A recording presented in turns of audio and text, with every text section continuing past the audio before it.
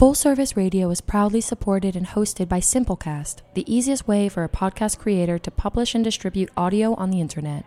For more information, visit simplecast.com. Full Service Radio.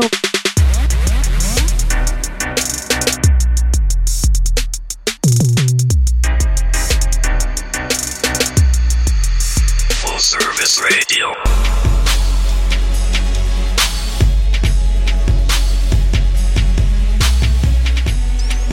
Hello, and welcome to Insert Here, a sex podcast where lust and learning meet. I'm your host, Kate Warren. Each week, I invite a new guest on the show to share their experiences outside the heteronormative or vanilla worlds of sexual expression. Guests bring a wide variety of gender, orientation, and racial experiences to life through their stories. They approach sexuality in fascinating ways and talk about how it's informed by who they are and what they've experienced. I invite regular people to share their best tools, tips, and tricks for communicating, thinking about, and of course, having great sex. Today, we welcome sex educator and sexological bodyworker Benjamin. Benjamin is certified in sexological bodywork. Don't worry, we'll tell you what that is. From the state of California, and has a practice based in New York City, working with individuals, couples, and groups to help them experiment and expand their sexual experiences through one-directional, ecstatic, erotic embodiment massage. Using massage, breathwork, movement, and sound, his work creates opportunities to experience conscious, ecstatic, and erotic states. Welcome to the show, Benjamin. Thank you. I think that's the most number of times I have said erotic in an introduction for a person in their bio. So congratulations. It's awesome. So thank you for coming down and joining us in person from New York. Yeah, thank you. We are here recording live at the Line Hotel in Washington, D.C. And as we do with every show, I would like to start by asking you to share the labels that you choose for yourself, if you choose to use labels.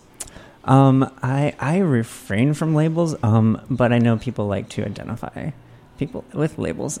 So I would say if you see me walking down the street, cis white male, having grown up and kind of defining my own for myself, I'm definitely, I'm on a spectrum of what my mood is and how I identify, with how I interact with people. For sure. Cool. So lots of, like a wide variety of experiences. Yes. And I think it's also just as telling that you don't choose to use certain labels because you feel, is that because you feel bound by something that you feel feels restricted? I kind of want it to be, I don't necessarily need, I don't need to have a label to myself. I kind of like to be fluid in the moment. And so for me, it doesn't have a big importance to me. That's awesome. Yeah. I love that. So can you start us off? I actually, for this show, I'd like for you to explain sexological bodywork so we know sort of what the destination is. And then you can help us understand how you got there. Yeah, sexological bodywork. It's a training course that I went to in California. And basically, I hold space for people to have an experience. A sexual experience. Quite often. Cool. Though predicted, unpredicted, sometimes that does go there. And I've done this for 9 years now.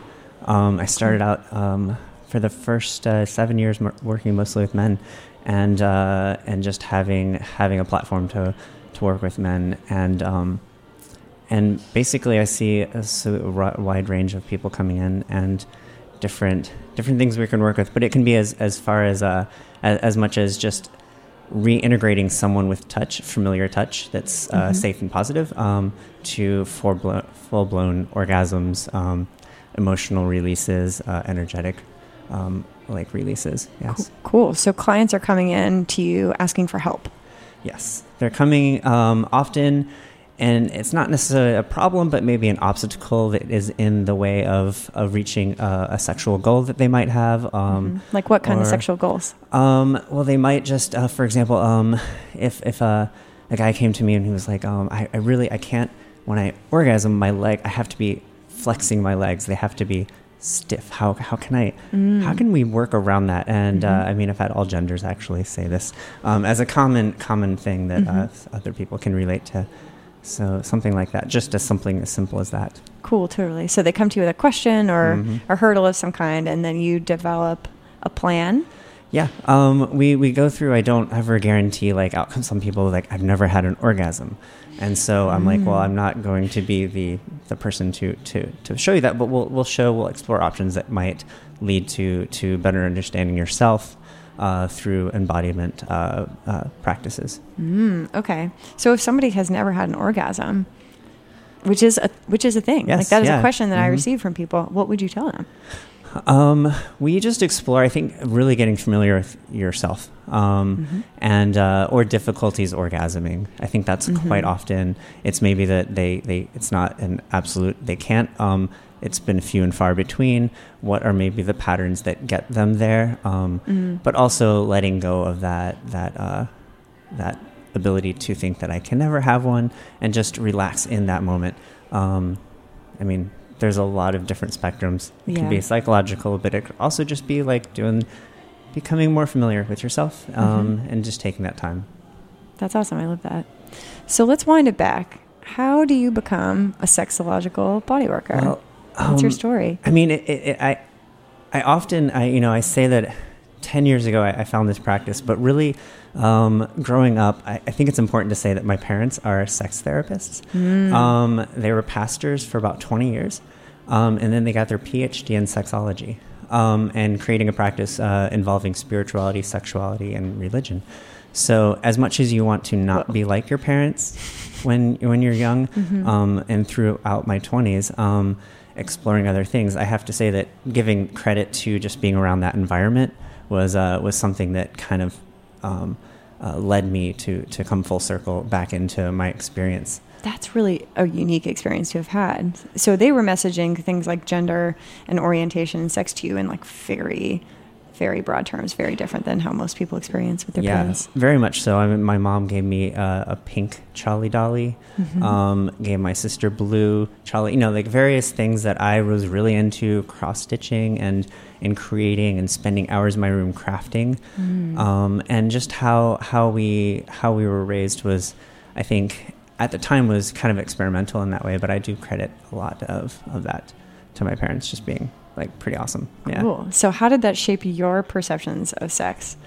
I don't know if I think the community, the culture which I grew up in still had a lot of bearing on my lack of understanding about sex. I had a lot of access to reading about sex growing up, but it wasn't necessarily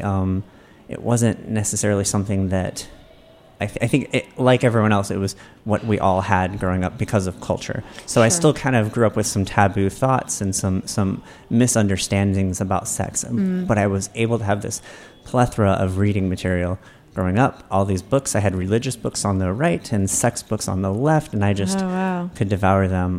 And at several points, I remember my parents were like, well, we haven't seen the Joy of Sex book. We haven't seen it floating around. It's not on the shelves. And they're looking at me, and I'm like, well, it's a classic like sex how-to book, basically. I know. I'm definitely, it's definitely not underneath my mattress at all. No. Oh, but you were still putting it under your mattress? Yeah. And I wasn't returning it to the shelf, and they're like, well, just... For example, if you do have it, just make sure it finds its way back, because it's an out-of-print rare book. Sure enough, when I went to college, it reappeared on the shelf. Oh, so interesting. Magically. It wasn't me. Weird. Someone would have. The sex book gnomes decided they were done with it. Yeah. Got it. I love that. Well, and that they weren't shaming you about it. They weren't even directly confronting you about it. Very clever. Yeah. They're like, hypothetically, if you have this book. Yeah. I love that. So you had this really sort of formative childhood that was really sex positive. So how did that shape your life as a young adult? What went down? I think I definitely didn't learn a lot about sex until I think it was and I think it was through chat rooms, and people kind of, at the time, I thought it might have been women that I was talking to, But when you were a teenager? Teenager to young adult, like probably like 19 to 21. And I was finding these what I thought at the time might have been women talking to me. Now in hindsight, realizing most likely men, which whatever, won't break that down right now, but it kind of became consent challenging. Yeah, it became like a confusion for me around men and trust throughout a lot of my 20s, where I would have this false trust. Once I would figure out, like, a guy would be like, yes, come over to our place, and, my wife will be home later, but, while we're waiting for her to get home, why don't I just touch you a little bit? And so in my naive, 19-year-old yes, mind. It's nothing that how my parents raised. No, it's nothing to do with that. It's just like, I'm hopeful. I have these, like, maybe she will come home, and he showed me a picture. I'm really trusting. And so there's this, this breakdown of that trust, that's violating, and felt kind of, I don't think I processed it, and I don't tell that story in a I want pity type of way. Sure. It's an experience that happened, and then later, I then have been allowed a platform to speak to men who are wanting to explore, because all these men, it felt like at the time they wanted to explore a sexuality that they didn't feel comfortable with. Sure. So there are all these negative connotations around those sexual experiences. Yeah. And so I think that growing up, everyone has always felt comfortable talking to me, coming and sharing experience, no judgments. I think that was definitely how I was raised, is we would take in families that maybe had been disowned by other individuals and just kind of foster children in a way in our home. So it was kind of always taking people in and always being around and present for people. And then holding space for that person. Yeah, that's great. So you lost your virginity in a pretty interesting way. Yes. Do you want to share the story of how you lost your virginity? Yeah, as we sort of march along here. Yeah, it was to a couple. I think this is amazing. A funny. It's I never thought that that's how, but it was kind of like I ran into this situation, and it was actually a couple, because at some young age I was like, I'm not really interested in either or. It's just I'm interested in humans, and seeing couples was actually what I did for a lot of my 20s. I dated couples, and you were the male unicorn. You learn a lot about relationships. Okay. What did you learn? Yeah. I mean, just you would listen to one person, and you were like, okay, can I say what I'm hearing you say, because I don't think your partner is hearing that, and rephrased from a third person's perspective what I was hearing. So you're like a relationship oracle. Yeah. It was kind of the best studying in a way that I could do, that I felt like that I really could see these dynamics happening from a perspective that I could then walk away from later. Not your problem. And you were crying because this might have happened, and can I point this out?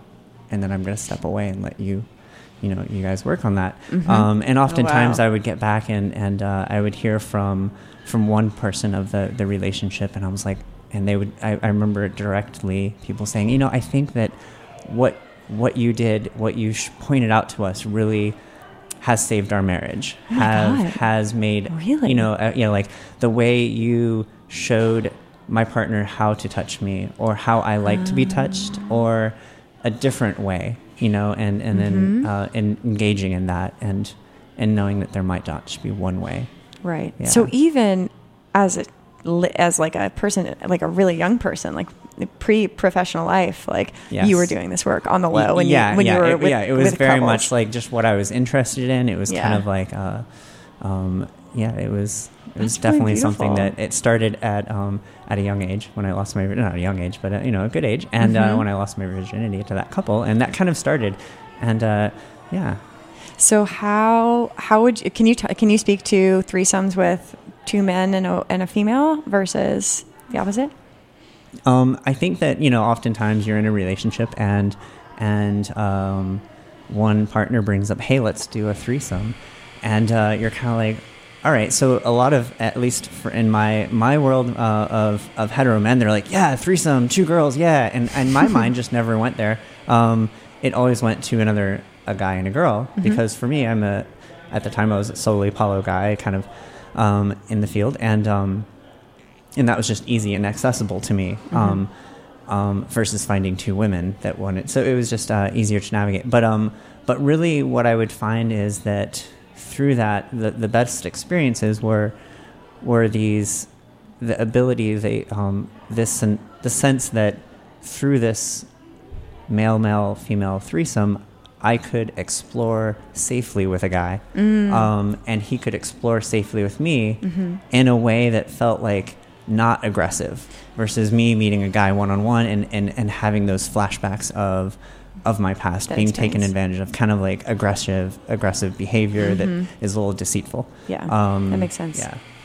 Oh, I love that. So it kind of created a safe container for everybody to be able to experiment. Yes. Why do you think so many like hetero-identifying men are reticent to engage with other men sexually, like in like a threesome sort of environment? Like why the high walls on the man box? I think our society has definitely, created that environment, that feeling. So, and I think I'm so fortunate to like see now young adults in their 20s coming in and having not a lot of expectations around sexuality, which is great. That's new, I think, for what's happening now in our society. But also I think that quite often you see like the expectations that I will be less masculine, or that I need to have this facade. Like people use phrases like "no homo," yeah, right, yeah, like, which and is there's really homophobic. There's a lot of shaming in that, and I think that the space to explore, and that's how I really eventually got into what I did. Is I was working at a massage parlor. I was working the front desk. A friend asked me to man that while she was going through a pregnancy. And so working the front desk, we'd have women in the back, and we'd have usually two women there, and sometimes one would call in sick. We'd be a little short, and so a man would show up and expect this massage, and I'd say, well, we don't have anyone right now. You can wait for 45 minutes, or I could see you because there's an extra room. And to my surprise, men would say, okay. And when I spelled it out very clearly that I would be working with them, they were like, okay, I'm down with that. And these are, and to clarify, these are not small M massages. No, these are uppercase M massages, and so with happy endings. Yes, and I would bring them in, and so it was a space that I am then creating, being very transparent. This is, you're working with me, and this is what now I am in charge of, and kind of recreating for me experiences that now I am in charge of. And I was like, these are my boundaries. Yeah. This is what I'm comfortable with. Are you comfortable with me touching you here? Are you comfortable with this? So setting up a space was, I think, the really important thing that I learned. So I would do that. The owner was like, hey, why don't you use our advertising budget to market yourself in other arenas? And so I did that for a few years, and then that led me to go back to school through a partner that I was dating at the time, who was like, hey, let's do this course together. And that really set up my confidence, and to be like, whoa, I've been doing some of this right. I can do this better. Yeah. And formalizing it. And I can really shape this up and do. And so that was kind of the evolution of my work. I love that. So would you identify as a sex worker? Oh yes, yeah. We're all in that ship. We're all going down if it goes down. But also also putting it out there and being more transparent about it. As terrifying as that is sometimes. Sure. In our world of legality. Yeah, absolutely. Well, I appreciate you sharing with us and like being out. Definitely in the era of FOSTA SESTA. It is an increasingly risky and scary time to be a sex worker. And when we say sex worker, we mean people who, are.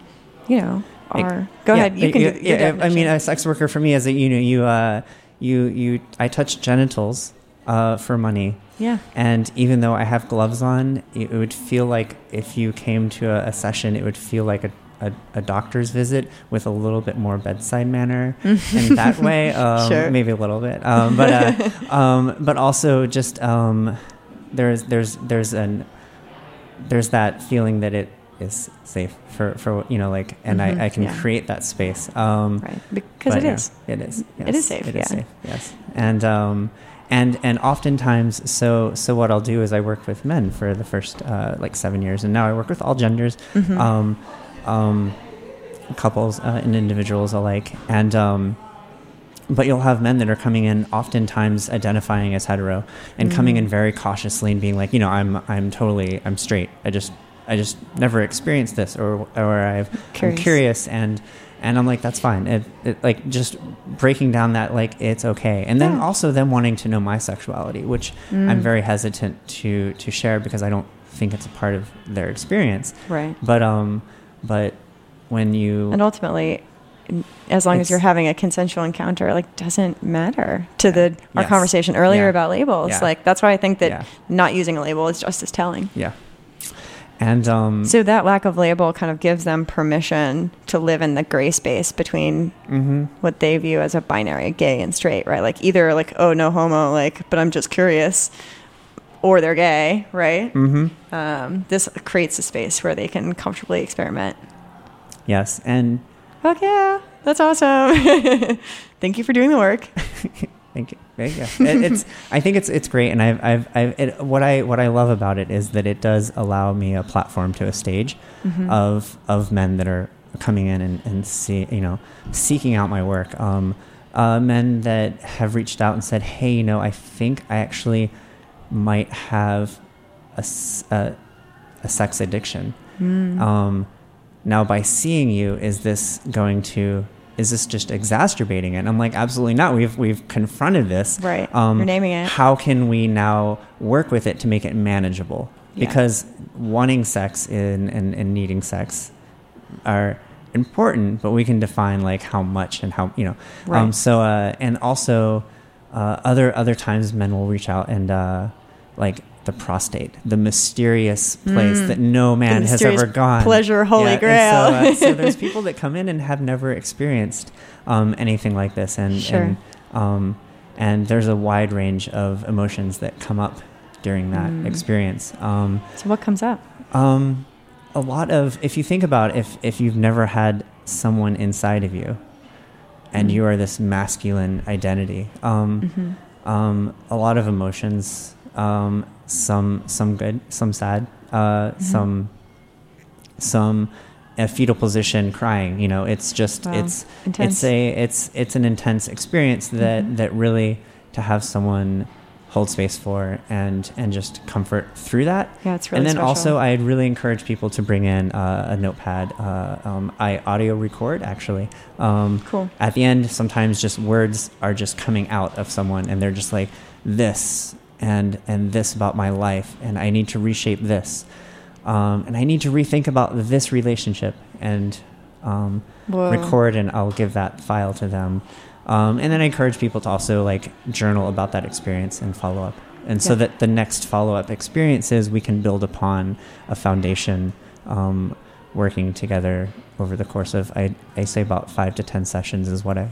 Wow, that's really amazing. Yeah. But you really are living at the intersection of the spiritual and the sexual, just in a totally different way than your parents did. Oh yeah.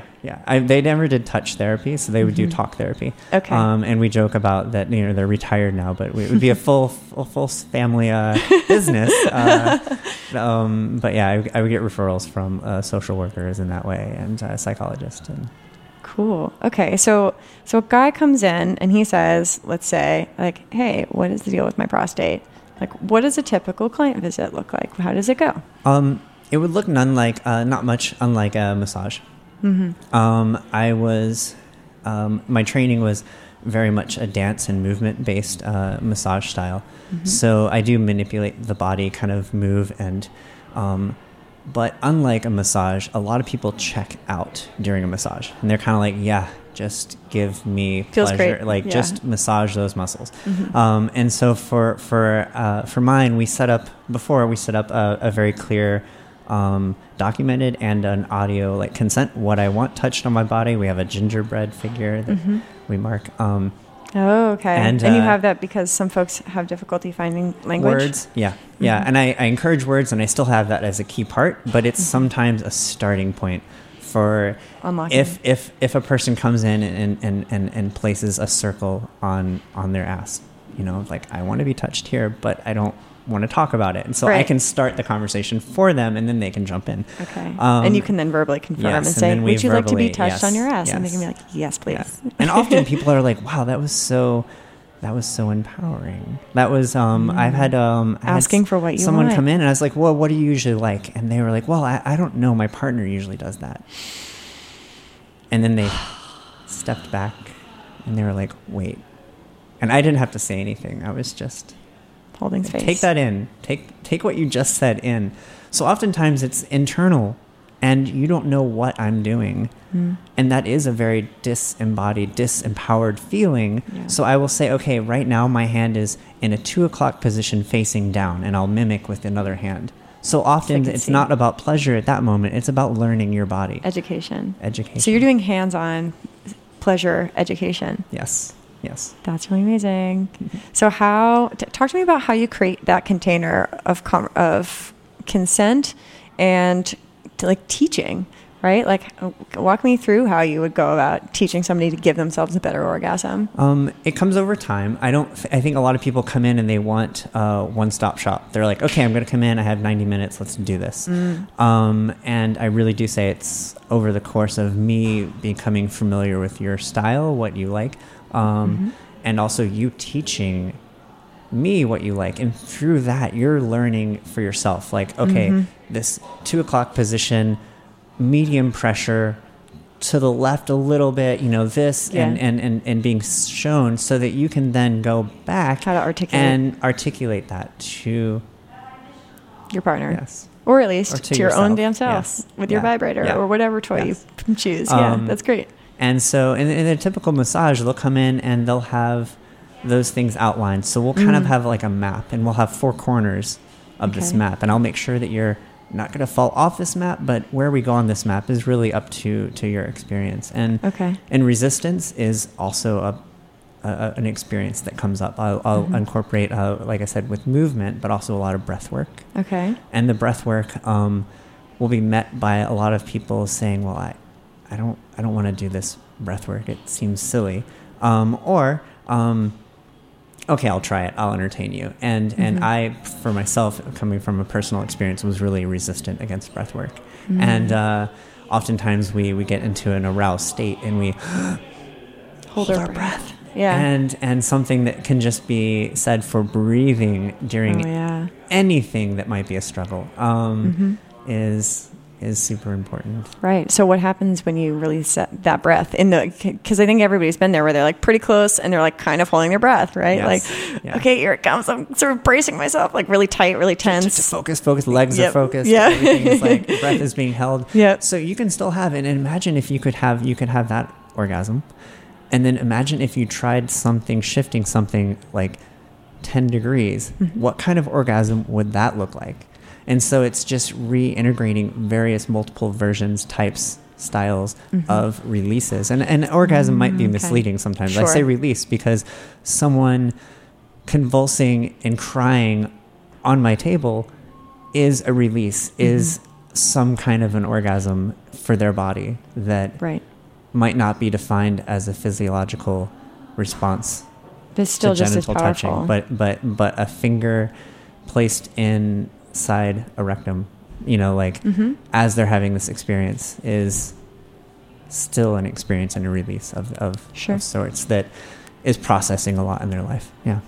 I love that. Well, and I think the acknowledgement that all different kinds of release are really valid and are, kind of the goal of these shared spaces that we create together when we're in these sexual interactions. So. Yeah, laughing is also a very not uncommon response. Okay. An orgasm and then laughter, and sometimes it just a pure sense of pleasure and joy. And there are people that come in and say, okay, like typical massage, you check out, you just get massaged. So there are people that come in and are empowered and be like, hey, you know what? I just want you to get me off today. Great. And I call those are pleasure seekers. Okay. And they're like, they know what they want. They come in, we got it. I do, for my sake, I do a little bit of screening beforehand. But most people come in, and I call them experience seekers, and those are kind of the middle ground, and they're kind of something's in the way of getting to where I want, or I just want to improve, shift 10%. I want to, and then a little more rare is trauma clients, and they come in and there's a defined, there's pain, there's something that's blocking. Mm-hmm. Yeah. Mm-hmm. I love that. So what's the sort of percentage mix of different types of clients that you get? I would say I funnel people towards the middle. That's the goal. Mm-hmm. But I'd say the middle is a lot of times people come in from the middle to the top tier. Okay. Yeah. Cool. Pleasure and experience. Sure. Oh, I love that. Yeah. That's awesome. You're sort of graduating and you're graduating people out of trauma into pleasure. Yes. And people that come in and they come in the pleasure sense. I'm like, we could do this all day, but what next? Right. And if they're like, why? Yeah, what is next? I'm like, well, that's right. Let's try this. So there's that, like I said, that platform that I'm allowed access to is a beautiful like stage that really people can seek some shifts. Oh, and you're creating space for them to ask what's next. Yes. As opposed to falling into habit, which I think a lot of people do. Mm-hmm. Mm-hmm. Awesome. So we are going to go to break really quick. And when we come back, we're going to talk about navigating consent in multiple partner spaces and through your work. You're listening to Insert Here on Full Service Radio.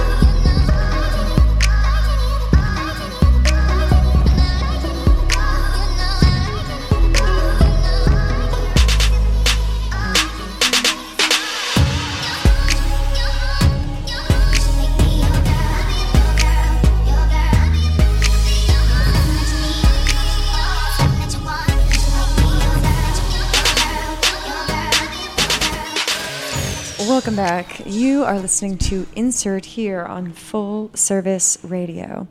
We are a sex podcast where lust and learning meet. Today, I'm joined by Benjamin, who is a sexological body worker. And he talked about how he journeyed through consensual sex work into helping combine practices focused on both spirituality and sexuality to help all different kinds of clients deepen their pleasure practice. So welcome back. Here we are. Yes. So what was our next question? Consent. So welcome back. Wow, here we are. Yeah. So let's talk about consent. We're living in the Me Too era. This is and I just want to preface, having said that label that I don't necessarily go by, but I present as white cis male. Mm-hmm. So this is something that I tread very cautiously on, and I think in my experience, I think that being cautious is definitely favorable, and not to take that masculine trait of rushing in and storming the gates. Just really take a breath with every step, and And with that, so I say, if I ever say anything that that is offensive, whether I made you uncomfortable about your gender, or I said something that was off taste, let me know. If you have it within you to please let me know. And I know that's not the case. Sometimes, we're just like sick and tired of everyone getting it wrong. We don't have the space to tell everyone. And I get that. And, but I would say, if you're someone out there who wants to get it right, be open to criticism, and tell those around you that are close to you to give that feedback to you, to be open to not being perfect and to learning through this experience, and know that you're going to get it wrong a few times. You might mislabel, misgender, miscalculate a small situation, and be open to getting it right the next time, learning from that experience. Yes. Please preach. Can we say it again so the fellows in the back can hear? That's how you be an ally. Yeah, that's how you navigate and listen. Consent. Listen. Like, listen with your heart. Listen with your mind. Listen to like what we are all saying, and we're all humans. Right. And we're all making efforts. And through that, we're learning from these mistakes.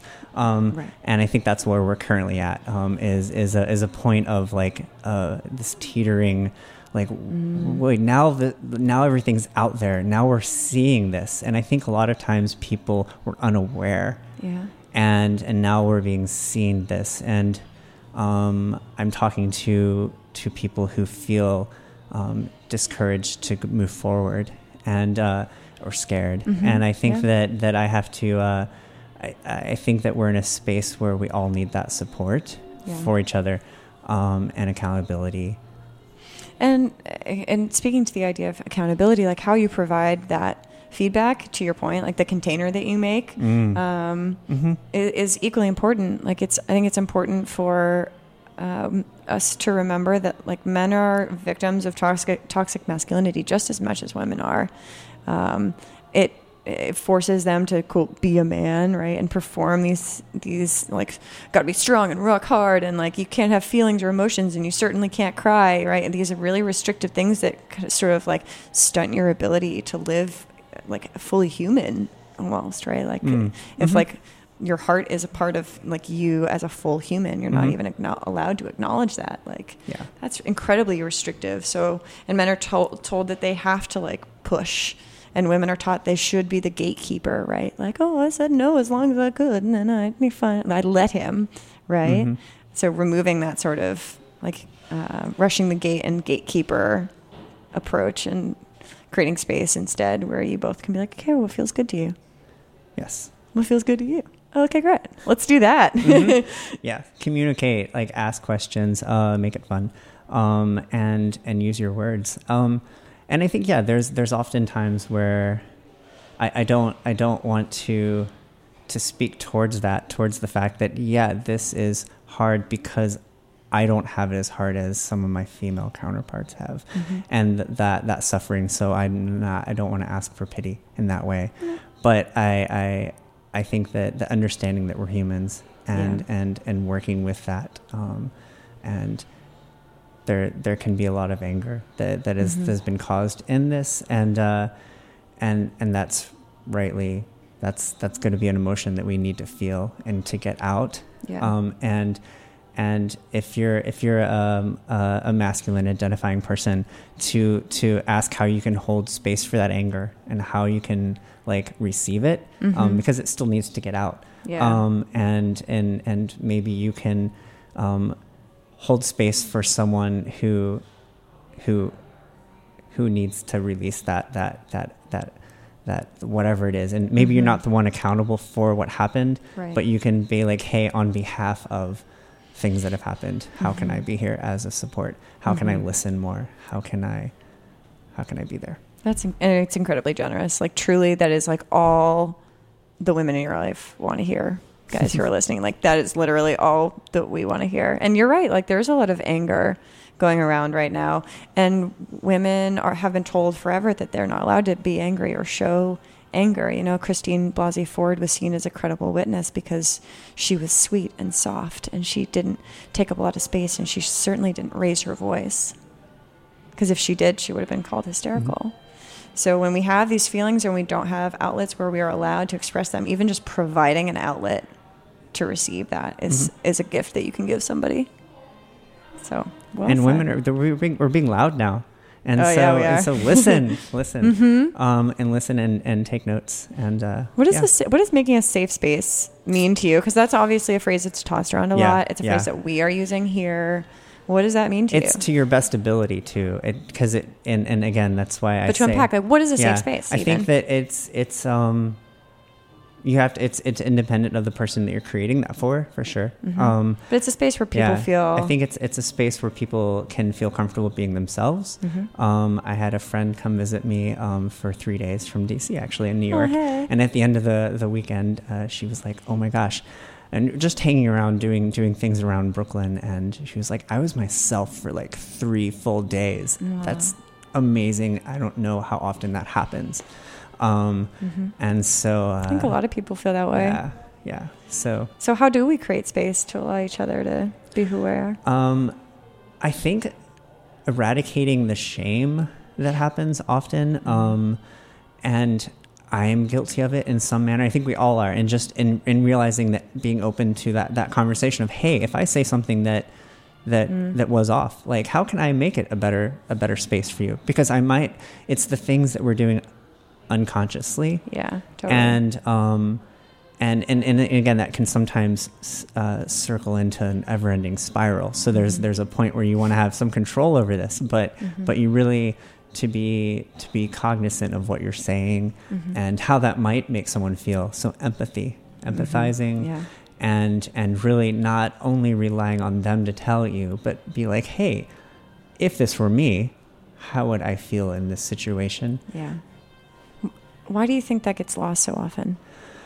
I think for men, I think that we're kind of rough. We can take that taught to be. Yeah, taught to be. We're kind of in callous, and I think that we don't have that sensitivity. At least I'm speaking generally. I'm not speaking for everyone here. But and for me, I was at a young age always a petite build and petite frame, undergoing a lot of surgeries that corrected a lot of speech patterns that I had problems with. And so growing up, it was very much like I was kind of picked on and in a way that didn't allow me to connect with men at the time. And instead I kind of latched on to more feminine people in my like young years. And so really I think now is becoming more in my masculine, is being able to empathize with both sides of a spectrum, and having the ability to see both sides and know that oftentimes there's that gray area, and to explore and to be receptive to both sides and hear. Yeah, that makes perfect sense. Well, and I think it's worth calling out that a lot of folks feel that there even is no spectrum for gender, that the whole thing, much like race, is a construct that we are taught and then perform. So it's almost like, I think it's really liberating to throw that, to even if that's within you, to like throw the spectrum out and not be like, oh, I have to be a woman, or this kind of woman, or as a woman, I need to be more masculine, right? Like still operating on that binary. Just throw out the binary. Yeah. And be like, how do I want to hold space for myself? How do I want to move through the world? How do I want to interact with people? What kind of boundaries do I want to set? Yeah, and you are the creator. You are the creator. You're the torch for that. And and each and every one of you listening, and kind of it starts with each of us to be aware. Yeah, the shame piece is big to call out too. Yes. I think. Yeah, and sometimes it's things that we might not notice. And if it's something that triggers you to hear something that might have been like, hey, you know what? Maybe it was a month ago. There was something they said that maybe you didn't unpack until you were getting a massage on it. Something you had that moment of, and you're like, actually, that really, like, to set up the space. Do you have that energy to tell that person that experience that felt wrong, that felt kind of, and to do it in a way that's constructive and the person will hear, asking, hey, are you open to hearing a little bit of feedback that I have for you to make you a better human? Yeah. So asking a prep, like a sort of tee up question like that, a prep question. Yeah. Because I found that for me as a human, that's how I'm developing and becoming better. Well, and in that way, that brings it back to our conversation around consent, right? Like, hey, can I ask you a question? Are you open to feedback? It may be difficult for you to hear. Is that okay for you, right? like, I'm checking in. Okay, then I'm like providing you with the feedback. Maybe like, hey, when you did this thing, when you like sort of, when you exhaled strongly after I told you I didn't feel like giving you a blowjob today, that felt like you were shaming me. Yeah.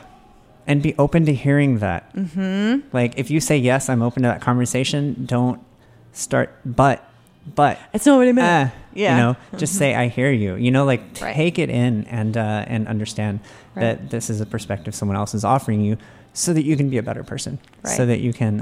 And it doesn't even mean having, you're admitting it or like having to be defensive. You can just say, I hear you. Yes. I'm going to work hard to try and make sure I don't do that going forward. Great. That's all. That's all. Literally all we need to hear. That's it. It's like really that easy. But because I think, and we'll wrap up after this. Because I think we don't talk about sex in a public way. We're not taught how to talk about sex, and so we end up in these situations that we're not given language for. We're not taught how to communicate, and so it's. So helpful to have access to experts like you who have really spent a lot of time and have had a lot of experience in learning those things and teaching that knowledge to other people. So thank you. Thank you for having me on. My pleasure. Is there anything else that you would like to add before we wrap? If further questions come about, there's a site that I have a form that you can reach at, and that's EEE, that's 3 E's, massage.com.